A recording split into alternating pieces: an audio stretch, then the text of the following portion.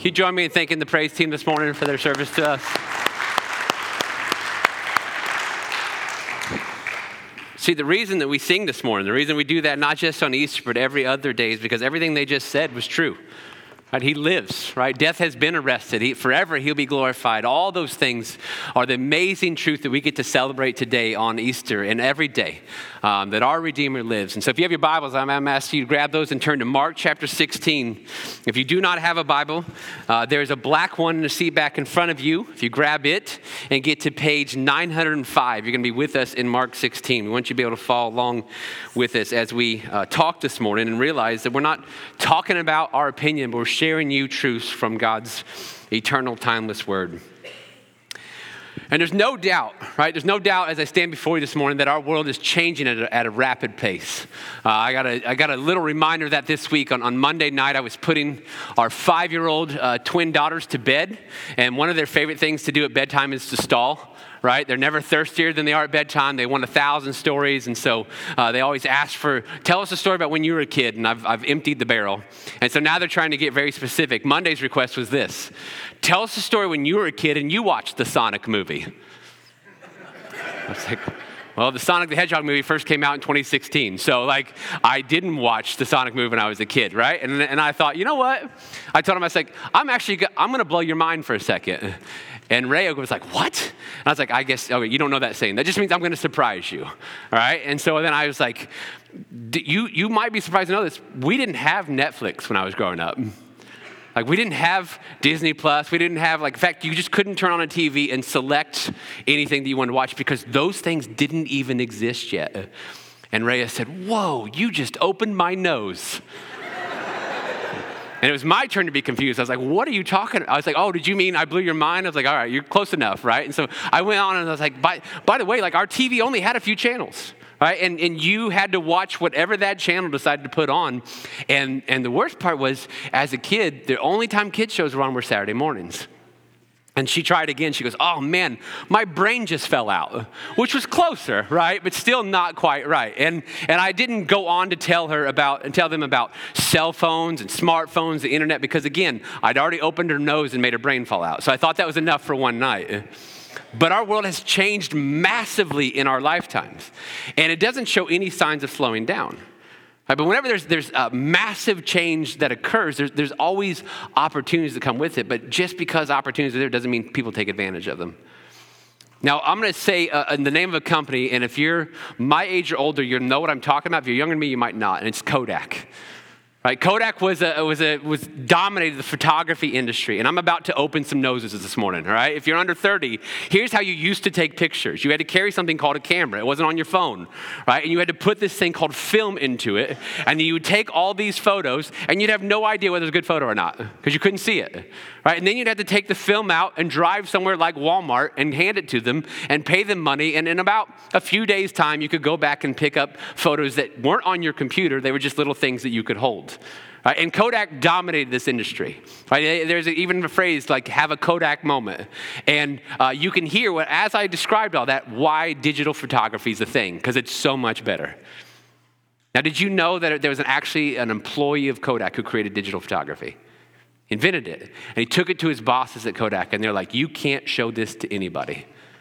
We're not going to develop this. We're not going to support that. You have to hide this and not tell anyone because it will ruin our market." And guess what happened? A couple years later, somebody else found the technology. And now Kodak is pretty much irrelevant. Or Blockbuster. Right? There was a thing called movie stores where people had to drive to a movie store, get out of their car, walk in, and pick out a VHS or a DVD. And then there was we were all excited about Blu-ray for about 6 months, and then streaming came out. Nobody cared anymore, right? But you'd rent this thing for a night. You'd have to take it back the next night. And Netflix is largely credited for ruining Blockbuster. There's actually one Blockbuster left. I'm more surprised that there is a Blockbuster more than I would be that there weren't any. But did you know Netflix actually came to Blockbuster early on when they were struggling and asked Blockbuster to buy them out? And Blockbuster was like, no, we're not going to do that. And then Netflix created streaming, and now Blockbuster's gone. All these opportunities come when these massive changes come, but it doesn't mean that people take advantage of them. Now, no matter how much the world changes, right? No matter how many opportunities come from those changes, all of them pale in comparison to the change and subsequent opportunity that we celebrate today. The resurrection of Jesus Christ has ripple effects that not only affect today, but will carry on into all eternity.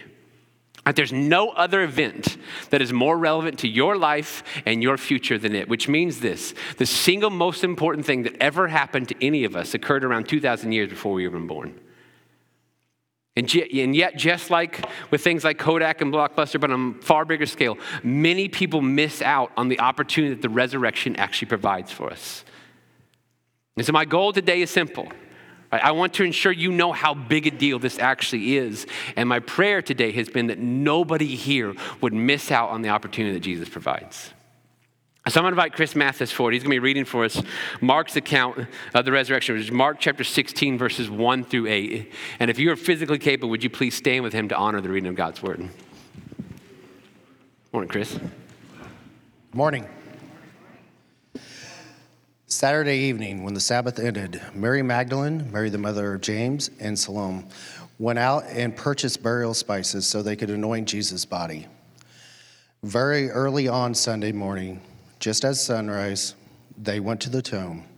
On the way, they were asking each other, "Who will roll away the stone for us from the entrance to the tomb?" But as they arrived, they looked up and saw that the stone, which was very large, had already been rolled aside. When they entered the tomb, they saw a young man clothed in white robes sitting on the right side. The women were shocked, but the angel said, "Don't be alarmed. You are looking for Jesus of Nazareth, who was crucified.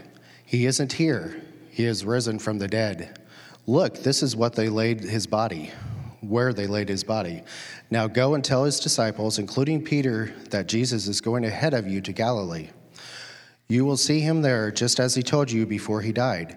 The women fled from the tomb trembling and bewildered, and they said nothing to anyone because they were too frightened. Thank you, Chris. You guys have a seat. Please keep your Bibles there to Mark 16. I really appreciate Mark's account of the resurrection. We'll get into that a little bit more coming up. But the first thing that I want to point out to you that should, if you read the Gospels through, should be somewhat surprising to us, but it's undeniable. And it's that nobody saw this coming. Right, and Jesus spent a lot of time trying to prepare people for this. And Larry Bird was my favorite basketball player growing up. And my favorite story about Larry Bird is one night the Celtics were playing the Sonics, and it was a tie game with just a few seconds left. And the Celtics call timeout, and they huddle up. And when coaches draw up plays after timeouts, that's when they get most paranoid and most secretive. Like the NBA actually has a contract that their broadcast partners can't put a camera in those huddles because they think other teams might be stealing the plays. All right, so this is the play the coach is going to draw up. They're going to hide it from the Sonics. They're going to try to win the game. And they come out of the timeout. And Larry Bird walks up to Xavier McDaniel, who's playing for the Sonics and was guarding him. And he's like, "I want to tell you everything that we just talked about." He points to a spot on the floor. He's like, "I'm going to run to that spot on the floor, and they're going to throw me the ball, just so you know. And I'm going to catch the ball, and I'm going to turn around. I'm going to shoot it in your face, and we're going to win the game."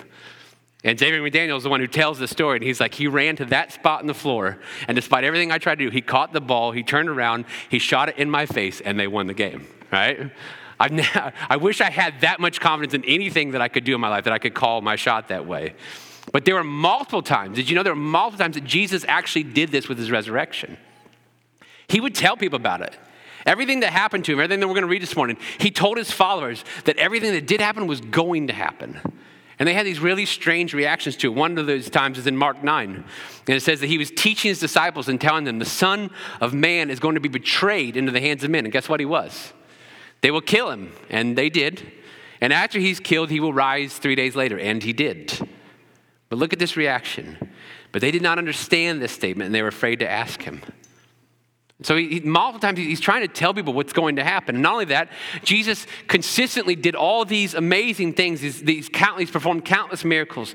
But despite all that he did, despite telling people what would happen in advance, nobody seemed to believe it. Nobody seemed to grasp it. Nobody seemed to understand it or expect it. And we can see that from the action of these women here early in Mark 16. These women, Mary Magdalene, Mary and Salome, these aren't just random people. Okay, listen to what we're told about them in the chapter previous. Mark chapter 15, look at verse 37. This is Mark's description of Jesus dying on the cross. And he says, Jesus let out a loud cry and breathed his last. Then the curtain of the temple was torn in two from top to bottom. Verse 39, when the centurion who was standing opposite him saw the way he breathed his last, he said, truly this man was the Son of God. Now listen to what Mark tells us in verse 40. There were also women watching from a distance. Among them were Mary Magdalene, Mary the mother of James the younger and of Joseph, and Salome. In Galilee, these women followed him and took care of him. And many other women had come up with him to Jerusalem. These three specifically, he mentions in chapter 15, at the start of chapter 16, they obviously had a close relationship with Jesus and his disciples. They traveled with them, they served them, they took care of them, they ministered to them, they learned from them. They were there when he would give the fuller descriptions of his teachings. They would have been there when he talked about rising from the dead. Right? Mark makes sure to point out in chapter 15 that they were among the few faithful who remained. At the end, when he's dying on the cross, when most of the disciples have fled or abandoned Jesus, these women stayed with him, which means they saw it all. They saw the excruciating suffering. They saw the brutal beating. They heard him cry out. They witnessed the moment of his death. And then Saturday comes, and it was the Sabbath. And so everybody who observed the Jewish law knew they could do nothing on the Sabbath. And so they had to spend an entire day waiting, and as early as possible, right? Verse 1 tells us that it was at the sunrise of Sunday morning. This is the earliest moment they could by the Jewish law. They go to the tomb. And they're going to the tomb to find the body of Jesus and to anoint his body. Now, this was a Jewish custom that was done to honor a person after their death, where spices and aromatic oils would be poured over the body to counteract the smell of decay. Which tells us what? It tells us, number one, this was an act of devotion. These women still very much are serving and ministering and caring to Jesus. This was a deference and honor and respect to him. But number two, it tells us they were not in any way expecting to find him alive. They're expecting to find a decaying body. Because in their experience, the one thing that dead people always did was, stay dead. Which is why when they enter the tomb, they're so startled to find what they actually find. Verse 5 tells us that they're alarmed. The Greek word there is they had overwhelming distress at what is highly unusual. And despite the shock, the angel who's there tells them not to be alarmed. And then he tells them what happens. Verse 6. He says, don't be alarmed. You are looking for Jesus of Nazareth who was crucified. He is risen. He's not here. See the place where they put him. And in that moment, these women become the first to hear the greatest news ever. You see, the resurrection of Jesus Christ was a moment, but from that moment comes an eternity's worth of impact. There's not a single thing that's left untouched or unchanged by it. Here's what we find later in the Bible. 1 Corinthians 15, the Apostle Paul is writing to the church at Corinth, and he says, I passed on to you, and listen to this, as most important, what I also received, that Christ died for our sins according to Scriptures, that he was buried, and that he was raised on the third day according to Scriptures. And so in that passage, what Paul is laying out for the church at Corinth is the gospel story. When you hear the word gospel, it literally just means good news. It's the good news of Jesus. And he describes it to them as most important. Don't miss that, okay? Don't just skip over that part. That's the Bible telling us there's nothing else more important, more relevant, or more significant than the gospel story. And he breaks it down in three parts. Number one, that Christ died for our sins. Number two, that he was buried, which means he was very much dead.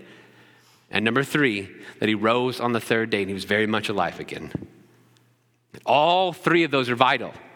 Because without a single one of them, the power would be gone. So I want to walk us through this. This is why this is most important. Because the Bible's teaching and message on this is very clear, that we human beings have a major, major problem. And in Jesus, and hear me, in Jesus alone, we have an awesome solution to that major problem.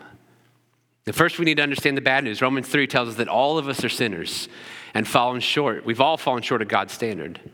Romans 6 tells us the wages, right? The cost, the penalty, what we owe because of our sins is death. And that's not even the bad part. Ephesians 2 says that because of our sin, right, that the wrath of God is actually stored up and waiting to be unleashed on us. And it gets worse in John 3, which says that anybody who's not believed in Jesus Christ stands condemned already because they have not believed in God's one and only Son. And so we need to be clear on this, even though it's heavy. Me and you and everyone, right? We all have this in common. We're all sinners, and that's not a small problem. Our sins, which is any time that we step outside of God's design and commands, anytime we act outside, think outside, operate outside those things, our sins leave us in a guilty state before God. I'm guilty. There's nothing that I can do to be innocent. And in my guilt, the penalty for sin is death. That's why humanity is a terminal condition. The death rate for humans is still 100%. But it's not just the physical death that's the problem. There's a spiritual death that comes with it because my guilt separates me. It puts a barrier between me and the God who created me. And so if there's nothing that's done to fix that, there's nothing that's done to pay for my sins, then I go to my eternity spiritually guilty, and I will spend all eternity enduring the right and just wrath of God for my sins. It's why Ephesians 2 says that wrath is stored up and waiting for me. It's why John 3 says that I would be condemned already. Yes, I'm talking about hell. The Bible is clear. It's not a cartoonish place with fake fire and a red guy with a tail and a pitchfork. It's a very, very real place that no one should ever want to be. But this is where God's love is so immense and so overwhelming. It is God that we've rebelled against.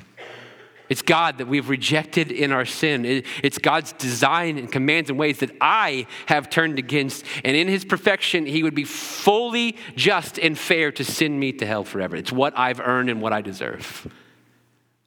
And yet that God, the one that I'm guilty before, has made a way for me and for you. He sent his son, Jesus, to become a man and take on human form and live a sinless life so that Jesus could step into our place and become our sacrifice. God sent his own son to a brutal, excruciating death on the cross, all to pay the price for my sins if I believe in him. So Romans 5 says that God has proven his love. There's nothing left to prove. He's proven his love for us in this, that while we were sinners, Christ died for us. So Romans 6 continues, it's not just that the wages of sin is death, but the gift of God is eternal life in Christ Jesus our Lord. And after dying on the cross, when Jesus rose from the dead, he proved several things. Number one, he proved who he said he was, that he was who he said he was, because only God can do that. I mean, you can check history, you can check resumes. There's no one else who's coming back from their own grave. But number two, it proves, and this is crucially important, it proves that God accepted his sacrifice for our sins. Had Jesus stayed dead, we would have known, it would have proven that he only died for his own sins. But since he was the sinless, spotless Lamb of God, he could step in and be our substitute, and God accepted his sacrifice, and therefore God raised him. And thirdly, and this is the game changer, he proved that death is indeed conquerable. See that longing deep in your heart and your soul for something after this life that every human being, every civilization has ever had? The Bible tells us that God has placed eternity in the hearts of men and women. And the reason is this, because he's eternal. And he's made a way for us to have eternal life with him. For those who believe in Jesus Christ, death is not death. It is merely a passing from a life of struggle and pain and toil and separation to a life that is of perfection and peace forever. That's why Jesus, when he was here, could look Martha in the eyes right after her brother died and say this to her. He could say, I, Martha, I am the resurrection and the life. The one who believes in me, even if he dies, will live. But you see, in order for that to be reality, in order for us to have our sins forgiven in full, in order for us to ever experience that eternal life in heaven, Jesus had to sacrifice himself to pay for our sins. He had to fully die and be dead in order to pay that price. And then he had to rise again in order to complete the entire thing. Because a dead Savior can't save anyone, and a hope that's not living is no hope at all. But praise God this morning, my Redeemer lives. He lives, and there are endless millenniums to come that I will get to experience in his presence, all because he rose. And these three women, they were the first to hear the most incredible news the world will ever hear. They were the first to be told the news that would change everything. Now you add to that Jesus is their close personal friend. They loved him. They were devastated. You'd expect the reaction to be of pure joy, right? You expect the reaction to be exuberance and jubilee. They're so excited. That's not what happened, is it? Look at verse 8. Mark tells us they went out and ran from the tomb because trembling and astonishment overwhelmed them. And they said nothing to anyone since they were afraid. This is why I love Mark's account of the resurrection so much, because I find the reaction of these women fascinating. Now, as you might expect, they're stunned, right? They're overwhelmed by emotion to the point of there's actually a physical response in their body. But it's not joy, and it's not excitement, it's not relief, it's not giddiness, right? Don't get me wrong, those were all coming.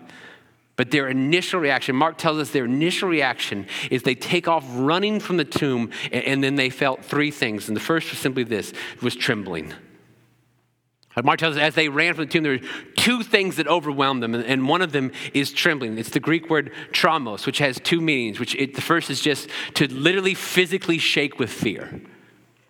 And the second would be someone trying to complete a task that they feel unqualified to do, and both are fitting here. Right? They just saw something they never expected to see, something that they never in their wildest imaginations would have believed, and now they're the first to see it. And secondly, do you remember what the angel told them in verse 7? He told them that it's their job to now go and tell the disciples. They, as women in first century Israel, do you know how the culture of first century Israel treated women? A woman's testimony wasn't even accepted in court. It's now their job to go make known the wonders of the resurrection, and their first job is to go tell a group of men. How would they ever listen to them? Second thing that they're overwhelmed by, Mark tells us, is astonishment. This is the Greek word ecstasis. It means to be jolted out of position. The idea is here is that you're going down a path that you feel good about, and all of a sudden you're just jolted, you're shocked out of it to a different place. It's someone whose entire worldview has just been shattered. I'd say that's fitting. Yeah, it fits pretty perfectly, doesn't it? Because they traveled with, and they ate with, and they served, and they listened to, and then they watched. They were there. They watched Jesus die.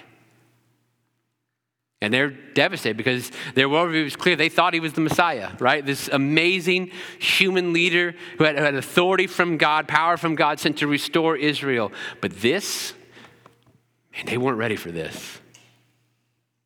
They had no context for someone defeating their own death, and now they're reeling. And the third emotion that Mark says they feel is just fear. They're afraid. And the Greek word there is phobia, which has two meanings as well. It's to be scared into fleeing, which we see, and to be struck with reverential awe. We know they're scared and fleeing. Mark tells us they went out and ran from the tomb. Safe to assume there's some awe there too. Because they thought they had a high view of Jesus. It turns out he was much bigger than they thought. They thought they had a high view of his purpose in coming and what he was there to do. It turns out what he was setting out to do was much bigger and much grander than they thought. And I love the tension that verse 8 leaves us in. Because throughout his gospel, right, Mark wanted his readers to confront the awe and the tension and the fear mixed with joy that people felt when Jesus' power was revealed to them. And as these women flee from the tomb, here's where the situation is. Jesus Christ has defeated death, and this changes everything that they've ever thought or known to really be true.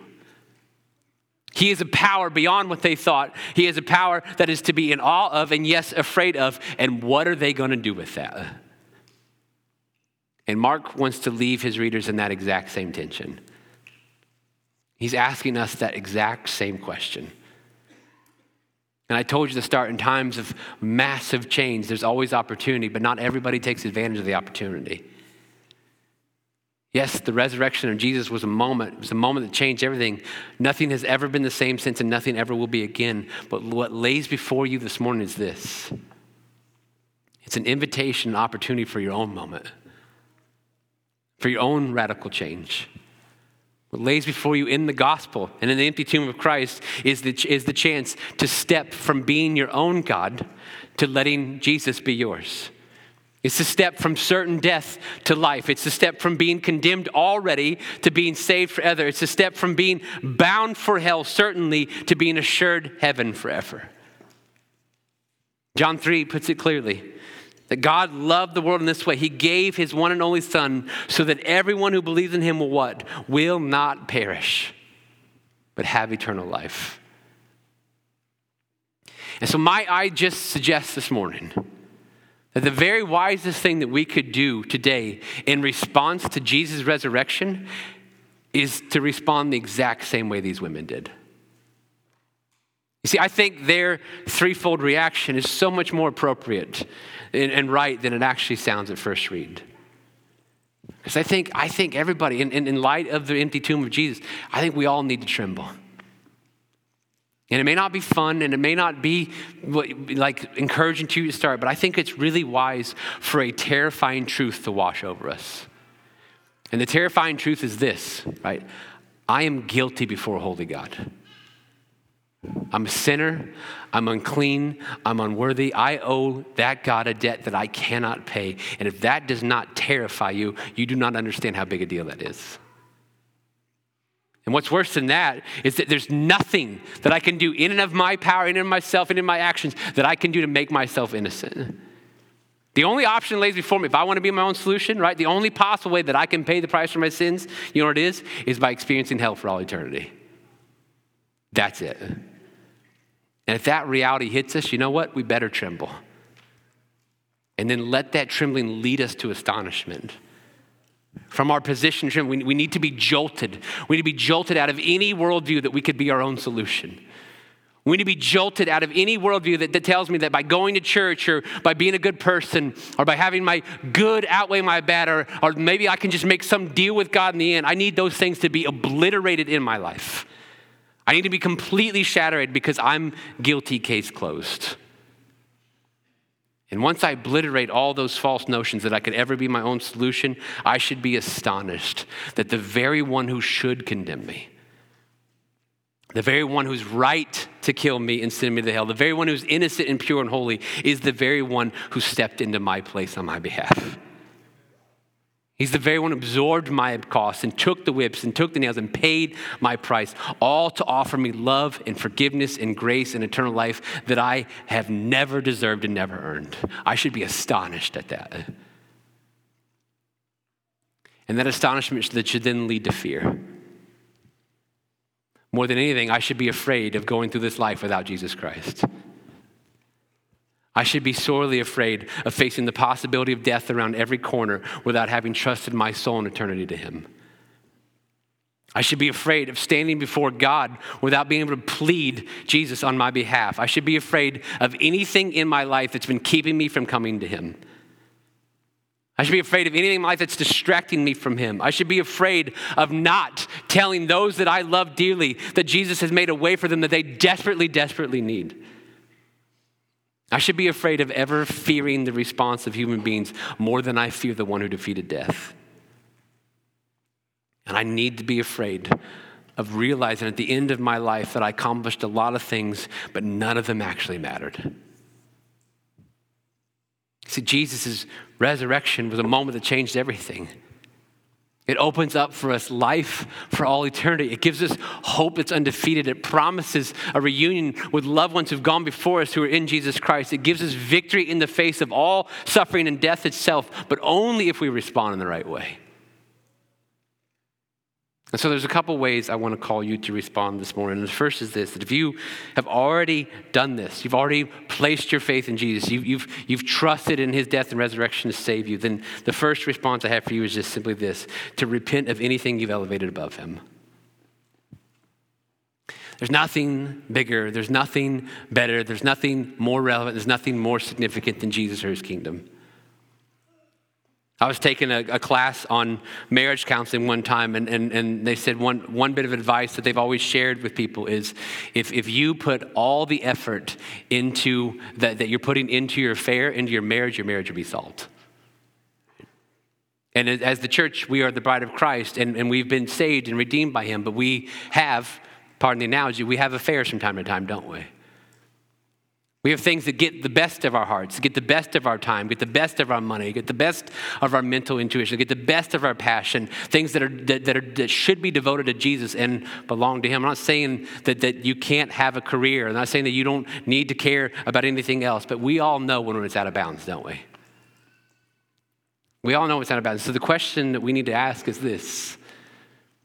Philippians chapter 2 tells us that there's a day coming in which every knee will bow before Jesus and every tongue will confess that he is Lord. And the question I want you to ask is, are the things that I'm doing now, the things that I'm pursuing now, the things that I'm chasing now, the things that are getting the best of me now, will they matter at all on that day? Because if they won't, change course. Put Jesus in his rightful place in your life. Commit to gathering with his church. Practice the things that he modeled for us. Seek out ways to serve him. Pursue him. Try to become more like him. Just give him more of you. Secondly, anybody who hasn't, and this should be shouted from the rooftops today, if you have not, please, please, please find forgiveness and eternal life in Jesus Christ this morning.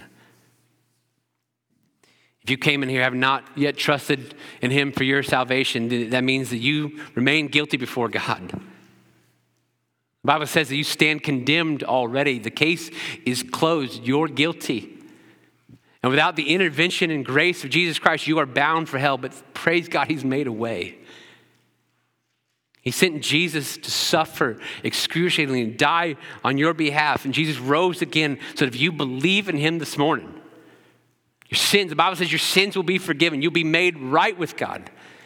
He will save you completely and he'll grant you eternal life in heaven. But there is no other way. There's no other way other than a complete and total trust in him. Will you believe in him today? Let's pray.